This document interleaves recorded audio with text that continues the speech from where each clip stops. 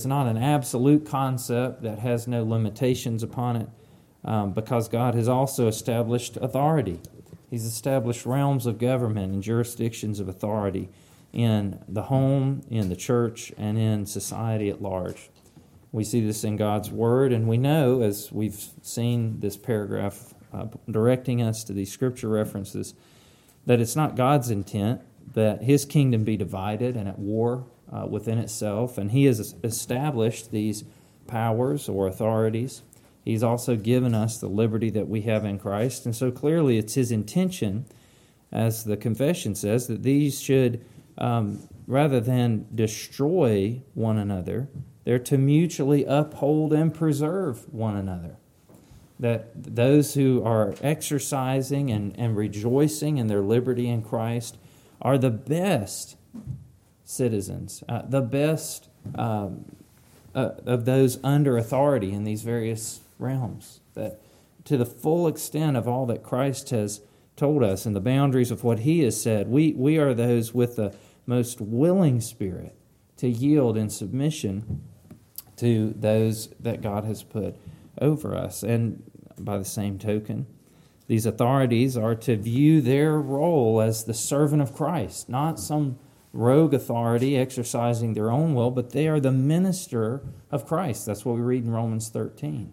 And so what does that mean? Well, the very Lord, that's the Lord over all our conscience, has given these as His servants to encourage, to protect, to provide order, but certainly not to exceed or counter or flee from or outlaw or deny the will of their master, Jesus Christ. And so where those are both recognized and pursued as God has ordained, then that is what happens. These mutually uphold and preserve one another.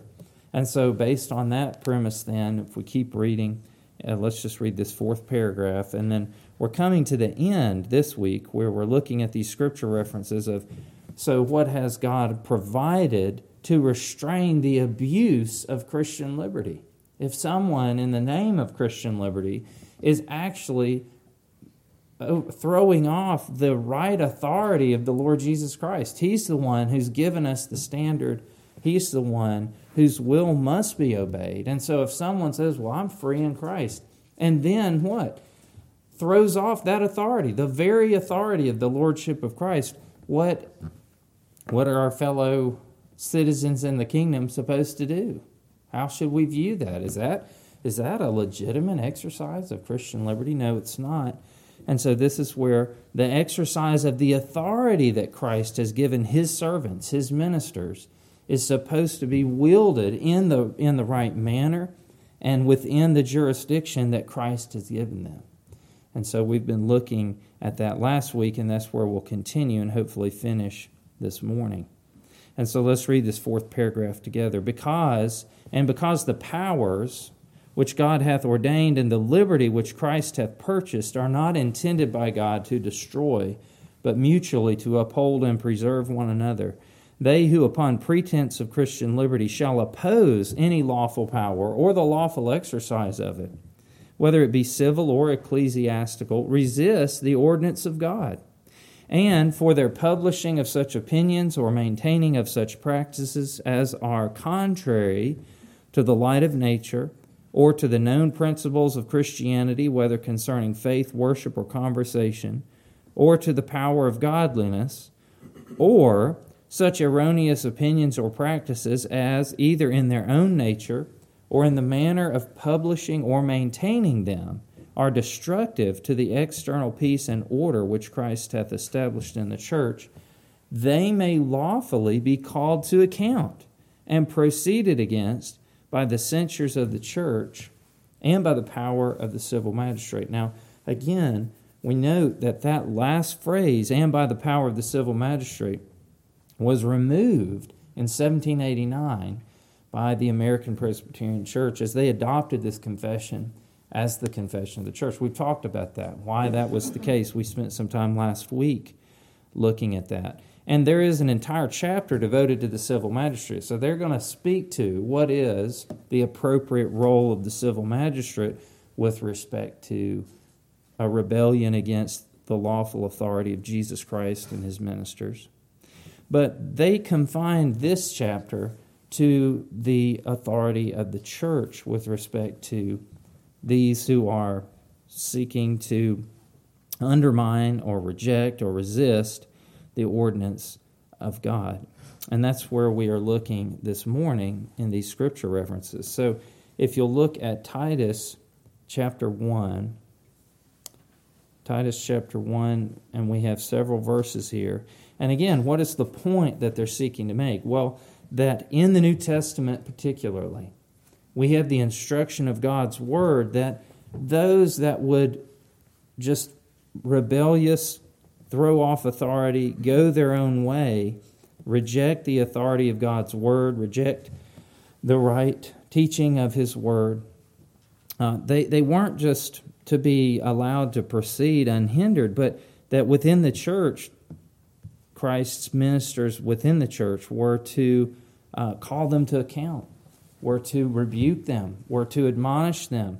And if they would persist to a point, would even, as this confession says, the censures of the church, that might be anything from admonishment all the way to the final step of church discipline. We saw that last week in terms of that passage in 1 Corinthians 5, where someone living in open sexual immorality, Paul said, this is so heinous, this is such rebellion, you all need to repent of countenancing and tolerating this. You need to be humbled, that you would not stand with Christ and rather just thought you had your own standard you could live by.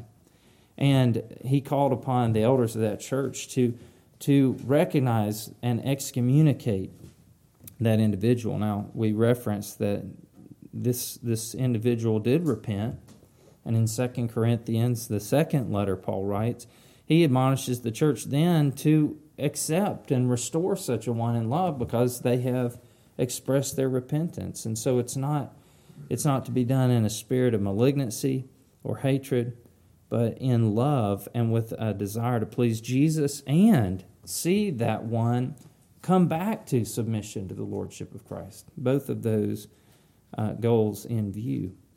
Here we have then in Titus chapter 1, verse 10, what does Paul say? For there are many who are insubordinate. What does that word mean? Well, they are rejecting all authority. I don't have to listen to you. I can stand up and say whatever I want to whenever I want to. There are many who are insubordinate, empty talkers and deceivers, especially those of the circumcision party. They must be silenced, since they are upsetting whole families by teaching for shameful gain what they ought not to teach. One of the Cretans, a prophet of their own, said, Cretans are always liars, evil beasts, lazy gluttons. This testimony is true. Therefore rebuke them sharply, that they may be sound in the faith, not devoting themselves to Jewish myths and the commands of people who turn away from the truth. And so here we see this, where the limit of what we might think of as your freedom of speech. Well, where's the limit of that? Well, Jesus says if you're using your freedom of speech to clearly reject the truth of His Word, then not with force. It doesn't say, get the deacons to get a rope and tie him up and throw him out the door. But he says to rebuke him, to answer that error with the truth of God's Word, and to silence him, that is to say, you're not free to come in our gathering here as God's children and speak against what Jesus has said in His Word. You're not free to do that. You must be silent. Warning those who are otherwise listening, and, as we saw in 1 Corinthians 5, even excommunicating if they refuse to be teachable. Let's also look at Titus chapter 3, verse 10. Here we have a reference to this excommunication, which this communion we have, this fellowship we have, where we're all members of a family in the family of God, and we're members of a church congregation together. As for a person, in verse 10, who stirs up division, after warning him once and then twice, have nothing more to do with him. Knowing that such a person is warped and sinful, he is self-condemned. And so here again, it's not to be done callously or heartlessly, but with an ultimate love for Jesus Christ and with a love for that person. They must be warned. They have to be stopped in their course of rebellion. They can't go on thinking they can do what displeases Jesus and no consequences will come to them. And so here, this person who had been stirring up division, who had rejected all correction from the Word of God after warning him once and then twice, have nothing more to do with him. That's the practical effect of excommunication. Before you recognize, these are my people, these are my family. We love each other, we're sharing our lives together, our meals together, our friendships are with one another. If it gets to this point, one of us is throwing off the authority of Jesus Christ. I just want to believe this, or I just want to teach this. I want us all to do this. Well, that's not what Jesus allows us to do. Jesus doesn't allow us to teach that. Well, I don't care. I'm not going to listen to you. I'm going to keep teaching it. If it gets to this, then we have to say, well, we have to show you that our fellowship as a family, it's all in Jesus. He's the reason any of us are here. We can't reject Him and His authority and retain that close fellowship and relationship together. And so that's what excommunication is all about. It's publicly, formally telling the whole people of God there and that individual, you may not consider yourself a member of this family. You're put out until you repent. We're praying for that. But you can't continue. Don't fool yourself. Don't think that all is well and you're part of the family of God if you are at the same time rejecting the authority of Jesus Christ. His word is our law. He is the head and the king of the church. And so you can't be a part of His kingdom. You can't think of yourself as a part of His kingdom if you won't recognize the king over the kingdom. And so that's the impact of that. Now, again, if that individual just leaves and goes on, they have the freedom to say certain things that are wrong, don't they? They have the ability to have these opinions, to share these opinions even. But we are to speak God's word. Even past that point, we're hopefully having a testimony to the truth, such that whatever is being said in the world that certainly is little of the truth in it, hopefully our testimony to the truth of God's word would be used by the Holy Spirit to open the eyes of those who are otherwise in the bonds of deceit. All right, let's look at Matthew chapter 18. Matthew chapter 18, verse 15. And so this doesn't just apply to the case we just saw, which was someone who's just publicly, openly insubordinate, but literally disrupting the worship service, maybe heckling through the sermon. I don't believe that. I don't have to listen to that. Y'all need to, we just all leave. Everybody who's tired of this preacher, stand up. Let's leave. I mean, you can imagine how long that lasts. So not only a case of just open, public, false teaching and disruption, that's what Titus was dealing with. But here in Matthew 18, even in the matter of a more personal and private offense, this can lead to a point where the church becomes involved. And so let's read in verse 15. If your brother sins against you, right there is the scenario. This is what's laid out. One of us has sinned against another. Okay, we weren't standing up in church and heckling the preacher, but we just in a much more private way where we gave offense. We sinned. If your brother sins against you, go and tell him his fault between you and him alone. That there's an effort first to reconcile, to show, to acknowledge, who is this? This is my brother, right? I'm going to go to my brother in love. I'm going to point out to him how many times have we sinned just in blindness? Or how many times have we sinned in a moment of weakness? And all it would take is that person coming to us gently in the spirit of Matthew 7, humbly, brother, I love you, and I've fallen into sin, I'm sure many times more than you have. But here is what I have to tell you. When we were together the other day or earlier today, here's what you said. Here's what you did. And that, I've prayed about it. That's just a sin. You shouldn't have done that. Now, if you go and tell him his fault between you and him alone, if he listens to you, you have gained your brother. Oh, that's a sweet thing when we can confront one another in that spirit of humility. And you're right. I did say that. You're right. That was wrong. Would you please forgive me? I want to stop right here and ask God to forgive me as well. And then you're reconciled. That's where the power of the blood of Jesus has covered that sin. And it doesn't lead to growing division or frustration. There's reconciliation.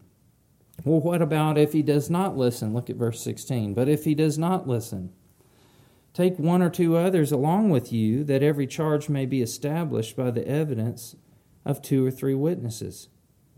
So maybe he's denying that he did it.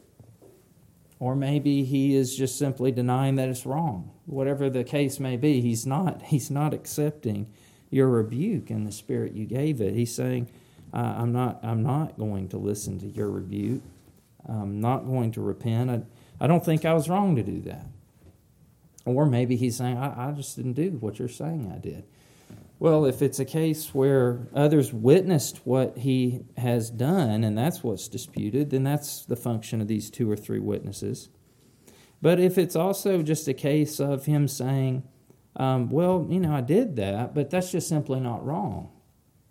Well, having 1 or 2 others who are going with you to say, well, look, they're here to help look at God's Word with us. And let's just look at it together now. Now, out of the 4 of us in this group, 3 of us are saying it is wrong for you to, hit me on the head with a shovel in the field. And so, now what do you think? Nope, that's not wrong. So, hopefully, they would put, if it's not just you and me, maybe I can be persuaded. Here's where these 2 or 3 witnesses are helping to establish the truth of the matter. Either the truth of what happened, or possibly the truth of what God says about what is admitted to have happened. Hopefully that resolves it. Hopefully they're willing to listen. But look at verse 17. If he refuses to listen to them, tell it to the church. And this isn't in the sense of, call the secretary and get it put in the announcement section in the bulletin. That's not what's in view here. If you look at Matthew 16, which we won't take the time to do, and also look at who he is speaking to as Jesus is teaching, there's this element of authority in the church in view. Look at verse 18. Truly I say to you, whatever you bind on earth shall be bound in heaven, and whatever you loose on earth shall be loosed in heaven. Again, I say to you, if 2 of you agree on earth about anything they ask, it will be done for them by my Father in heaven. For where 2 or 3 are gathered in my name, there I am among them. Now, that's true in a more general sense, that God is with his people. He has a special regard for us as we, even in small groups, gather and pray. But the specific context of this is more in the scenario of 1 Corinthians 6, which is where Paul admonished the Corinthians, you shouldn't be going to these pagan courts to settle your differences. Are there no wise elders among you to hear these? Don't you have elders in your church? It's the rhetorical question, and that's what's in view here. Look at verse 17 again. If he refuses to listen to them, tell it to the church. And if he refuses to listen even to the church, let him be to you as a Gentile and a tax collector. So he's involving and speaking to, being brought to those with authority in the church, those who've been charged as the servants of Christ to identify and exercise church discipline where necessary. That's what's in view here. If he refuses to listen. So here he's he's had 3 or 4 witnesses, 2 or 3 with the original person who was offended. They've come now to the court of the church, to the elders of the church. They're making their case. Here's what this brother did. We believe it was sinful. He refuses to repent. He refuses to acknowledge that this was wrong. Or perhaps he says, well, okay, it was wrong, but I don't care. I'm not sorry. Whatever that case might be, there they are, and the elders are hearing this, and they are to judge by the Word of God with faithfulness. It might be that this one individual was right, and 2 or 3 people could have misunderstood God's Word. The elders are there to say, well, now, here is what we see in Scripture, and they're supposed to bring God's Word forth and open it up and show everyone. Here's what Jesus does say. It's supposed to bring peace to the church and reconciliation. But in the case that's assumed here, this brother had sinned. He's wrong. And these witnesses have come and they've given their testimony. Here's what we've seen and heard. Here's what he is saying. And he's there. He's there to speak for himself. He's there to answer for what he has done. And if he refuses to listen, as the elders are again, they're the ministers of God in the sense that they're his servants. Their only authority is to take God's word and to show this individual, now here's what you have said you've done. Here's what's been confirmed by these witnesses. Here's what God says about that. That's their role. It's not to just close their Bible and say, well, let me tell you what I think. That's not the role of the elder, but rather to listen and look to Jesus, the head of the church. They're his ministers, his servants, and they're to take God's word and open it and apply it to this case. And so this scenario continues to play out. If he refuses to listen even to them, what are they supposed to do? If someone just becomes stubborn in their sin, it could have started as just a very small thing between 2 people. But if repentance is refused, I just will not acknowledge that I have to do what Jesus is saying in his word. I don't have to repent. I don't have to confess this as sin. I'm not going to listen to you. If that's persisted in, it might have been just the smallest thing to begin with. But if it's persisted in all the way through this process, you can find a situation where the elders of the church have become involved. They're hearing. And again, notice who are the individuals involved. This is a brother. These are 2 brothers. What does that mean? These are members of that congregation, is what's assumed here in this situation. The church in view. If he refuses to listen even to the church, he's supposed to be put out of the church. Let him be to you as a Gentile and a tax collector. And then Jesus adds those solemn words that's not just an empty symbol. But if the situation is such that a person is refusing the authority of Jesus Christ over their life, they're refusing to confess and repent of a sin, however small, that's being brought to them, and they are being forced to reckon with it. If they persist through all of these steps, and it's not the first time you sit down with a person, as you can see, what does that mean? Well, that earthly excommunication of recognizing you can't view yourself as a child of God if you won't listen to his word, if you won't be willing to repent of your sin when you're confronted. Jesus says that has a heavenly correspondent. Whatever you bind on earth, it's actually a complicated tense in the Greek, shall have been bound in heaven is the effect of it.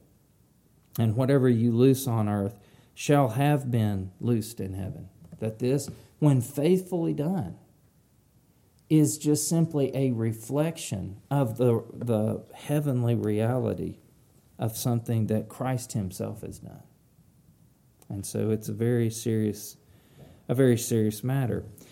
But again, to the point of the confession, if someone, in the name of Christian liberty, is actually committing sin, even in a case of a private sin, of a personal sin, not this public sin that we have seen in Titus, but even in the case of a private sin, it can lead to the court of the Church of Jesus Christ having to call that person to repent, and if they refuse, exercise the discipline of the Lord Jesus, the censures of the church that are referenced here in our confession.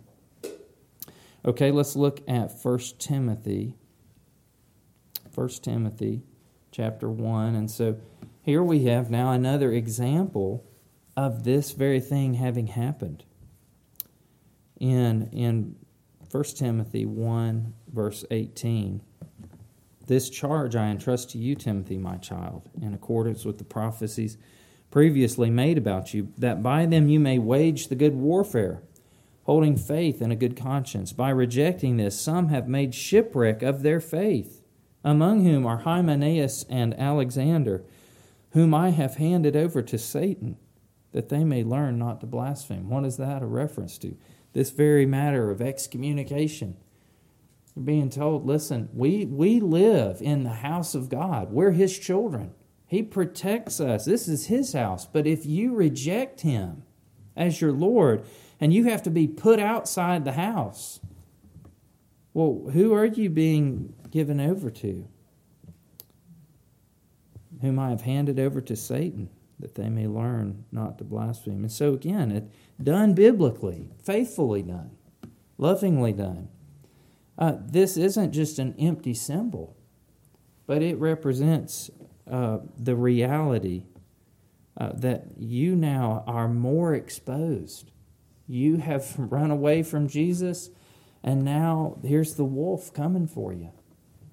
And with the prayer that they would recognize the peril of their state, that's not what I want. I do want to repent. I do want to recognize Jesus as my Lord, because I need His protection. I need His salvation. I repent. I confess. That's what Paul says. And even here, he anticipates in hope that result, doesn't he? As you look at verse 20.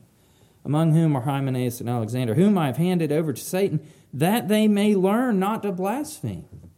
He's hopeful that this is going to have the effect of restoring them, that they would learn, just as a child, there are consequences. You cannot reject the authority of Jesus Christ, and please heed those consequences while there's time for repentance. Come back and express your repentance and be restored. That's the implied message of this discipline.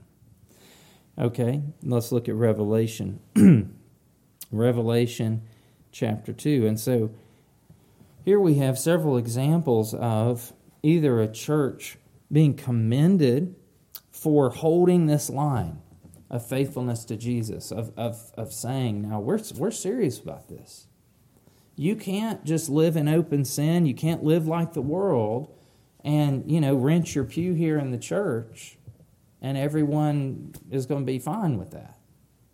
We're serious about it. So there are cases in the verses we're about to read where there's a church commended for being bold, being loving, being faithful in this matter of church discipline. There are other cases where there are some pretty stern warnings that Jesus gives to churches. Again, on this very issue, you aren't doing this. You're not being willing to apply and hold this family of believers to the authority of Scripture. You're just saying, just like the Corinthians had, it doesn't really matter. I mean, we say Jesus is Lord, but that's kind of just an empty honorary title. In practice, come on in, you can do anything you want to. Well, Jesus wasn't pleased with this. So let's read these references in the letters to the 7 churches.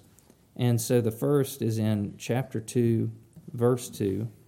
This is to the angel of the church in Ephesus. Let's just begin there in verse 1. Write the words of him who holds the 7 stars in his right hand, who walks among the 7 golden lampstands.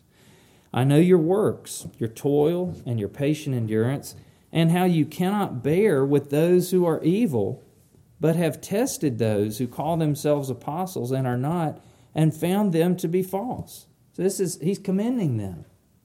You were diligent. You didn't just let people come in and claim whatever they wanted, but you took out your Bibles. You said, you claim to be an apostle of Jesus.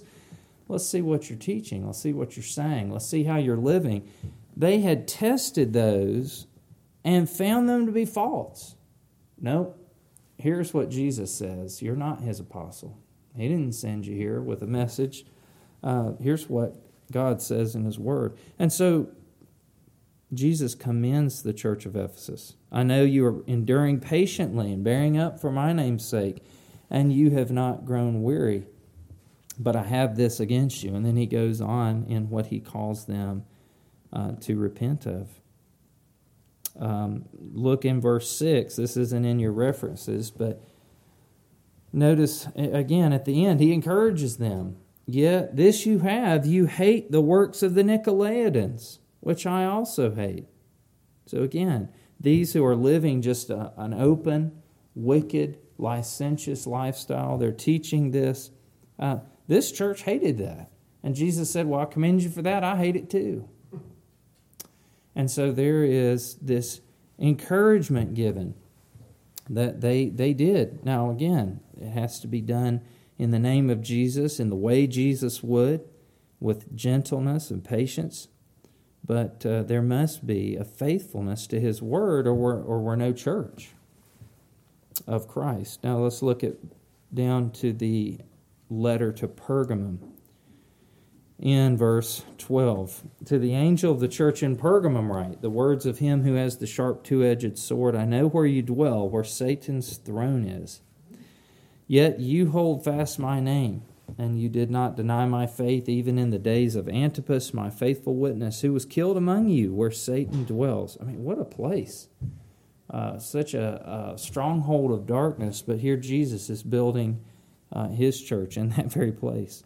But look at verse 14. But I have a few things against you. You have some there who hold the teaching of Balaam, who taught Balak to put a stumbling block before the sons of Israel, so that they might eat food sacrificed to idols and practice sexual immorality. So also you have some who hold the teaching of the Nicolaitans. Therefore repent. If not, I will come to you soon and war against them with the sword of my mouth. Now, here we have the case where they were not being faithful to Christ. They weren't calling these living in open sin to repentance. They weren't holding the line. And what does Jesus say? Well, if you're not willing, as my ministers, as my servants, to do what I've called you to do, I'll come do it myself. If you're not willing to call these people to repent, to show them that I am serious about being obeyed and my word being honored, if you're not willing to keep the gate, then I will come to you soon and war against them with the sword of my mouth. Now that is not what you want. That's not what these people should want. And so again, is it a loving thing to practice church discipline? Well, of course, I mean, we could say, well, it could be done wrongly. Well, that's true. Let's talk about done rightly. Is it a loving thing to practice church discipline? Well, what does Jesus say here? If you're not willing to do it, I'm going to come and deal with these people myself. And so what is our heart's desire if we're confronted with this situation? We want to be faithful to Jesus. We want him to be pleased with us. And we want to show mercy to these people and say, listen to us, please. This is urgent. You must repent so that you can be right with God and be at peace with him. If you won't repent, then you're not going to be dealing with us. You're going to be answering to Jesus. And we beg you not to persist in this sin. We beg you not to press on ahead. You see, if loving church discipline isn't done, that voice of warning just drops out of the picture. In fact, as we saw at the end of Romans 1, what are you're basically encouraging this. Hey, you're fine. There's no problem. If you feel a little guilty about it, don't worry, that'll go away. Don't worry about this. Everybody's welcome, no matter what you're doing. Well, is that what Jesus says? Because, again, if you won't be His voice and call them to repent, He will come and deal with them. And so that's scary, scary business. All right, let's look then at verse 20. Here we are, the church in Thyatira. In verse 18, and to the angel of the church in Thyatira write, the words of the Son of God, who has eyes like a flame of fire and whose feet are like burnished bronze. I know your works, your love and faith and service and patient endurance, and that your latter works exceed the first. But I have this against you, that you tolerate that woman Jezebel, who calls herself a prophetess and is teaching and seducing my servants to practice sexual immorality and to eat food sacrificed to idols. I gave her time to repent, but she refuses to repent of her sexual immorality. Behold, I will throw her onto a sickbed, and those who commit adultery with her I will throw into great tribulation unless they repent of her works. And I will strike her children dead. And all the churches will know that I am He who searches mind and heart, and I will give to each of you according to your works. So again, not only was Jesus displeased by this woman, she called herself a prophetess, but he's named her according to her character. That woman Jezebel, I don't think she called herself Jezebel. She calls herself a prophetess. She says, I'm the voice of God in this church, and you can listen to me and know what God says. And what is she saying in the name of God? She's teaching and seducing my servants to practice sexual immorality, to eat food sacrificed to idols. You see what?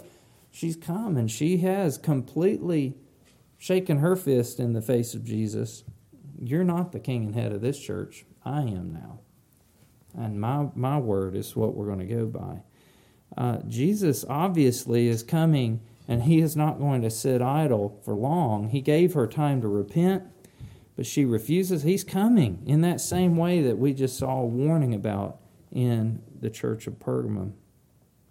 He's coming to bring judgment.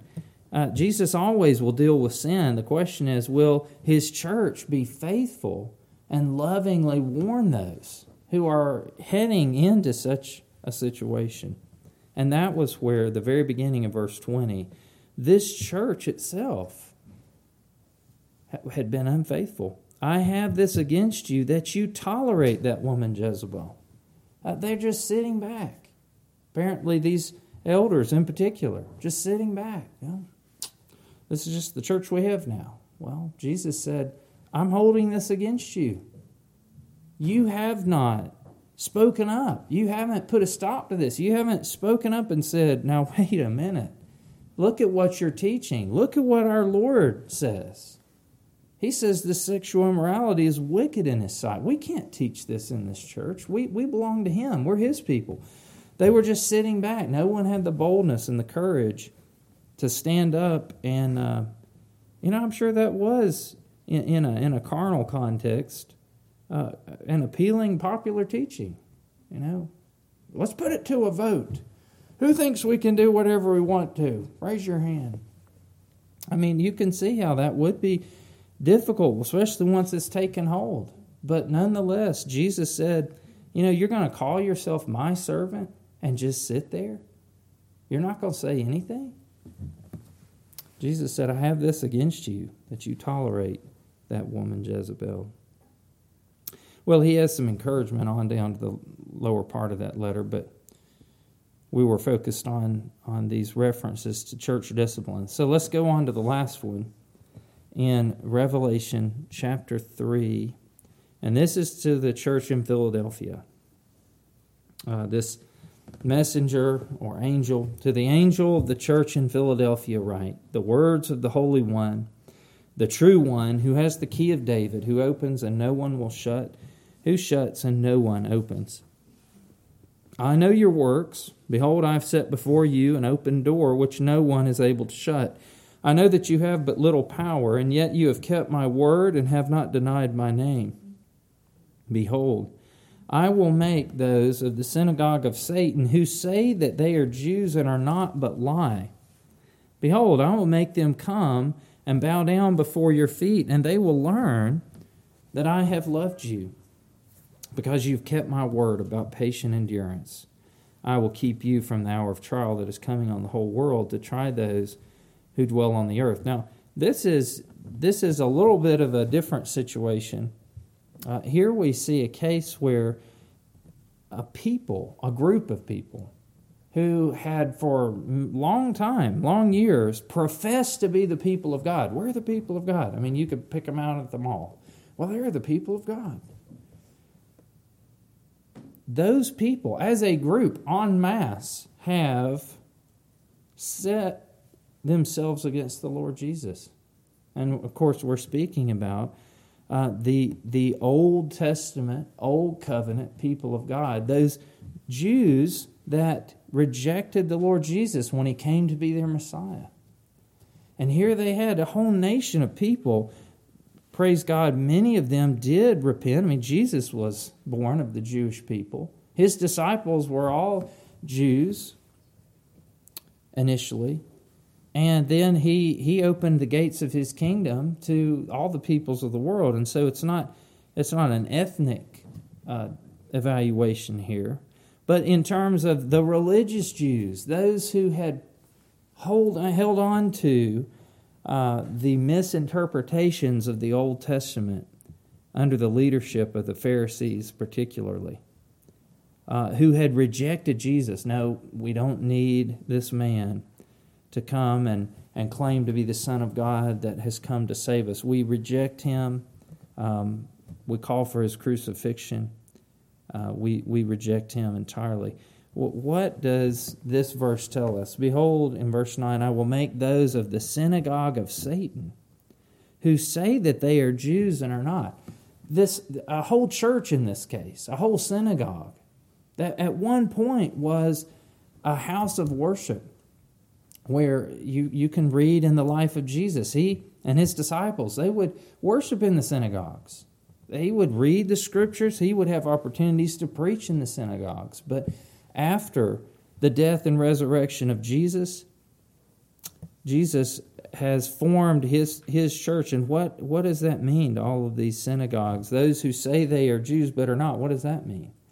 Well, they're physically Jews, they're ethnically Jews, but in terms of the significance of that claim, that we are the people of God, they're claiming that, but it's simply not true. It's not true. Why? Because they have cut themselves off from the root and life of the church, the King and Head, Jesus Christ. God says this may not even happen just to an individual. This can happen to a whole church, a whole congregation may be broken off, as it were, and lose their character as a part of the family of God. And so again, that's the warning to us, both as individuals and members of this body, that we must be faithful to Jesus, and we must welcome the help and the correction when it comes, when it's our turn to be admonished. May we have humility and receive that we might be close to our Lord and Savior. Let's pray in His name. Our Father, we give thanks to You for Your word, which is truth and life, which sets us free. We thank You that under the lordship of Christ, we are free from the domination and tyranny of men. We thank You for the grace that You have given us in Christ. And we thank You for preserving the order of society by appointing the authorities and the jurisdictions that You have given to each and the limits that You have placed upon each. Lord, we give thanks to You for Your wisdom and Your design for society to function in this balanced way where the authorities that You have appointed and the freedom that You have given all of us are designed to mutually uphold and support one another and not to mutually destroy one another. And so we pray that we would be better students of Your word, and that we would be faithful custodians of the liberty that you have given us in Christ, and that we would be willing, Lord, in whatever relation we stand to this authority, in cases where we are in a position of authority or under it as may be. We pray that in all cases we would all view ourselves as the servants of Christ and be willing to rule and act and live by the authority of His word and not the word of man. We pray this in Jesus' name. Amen.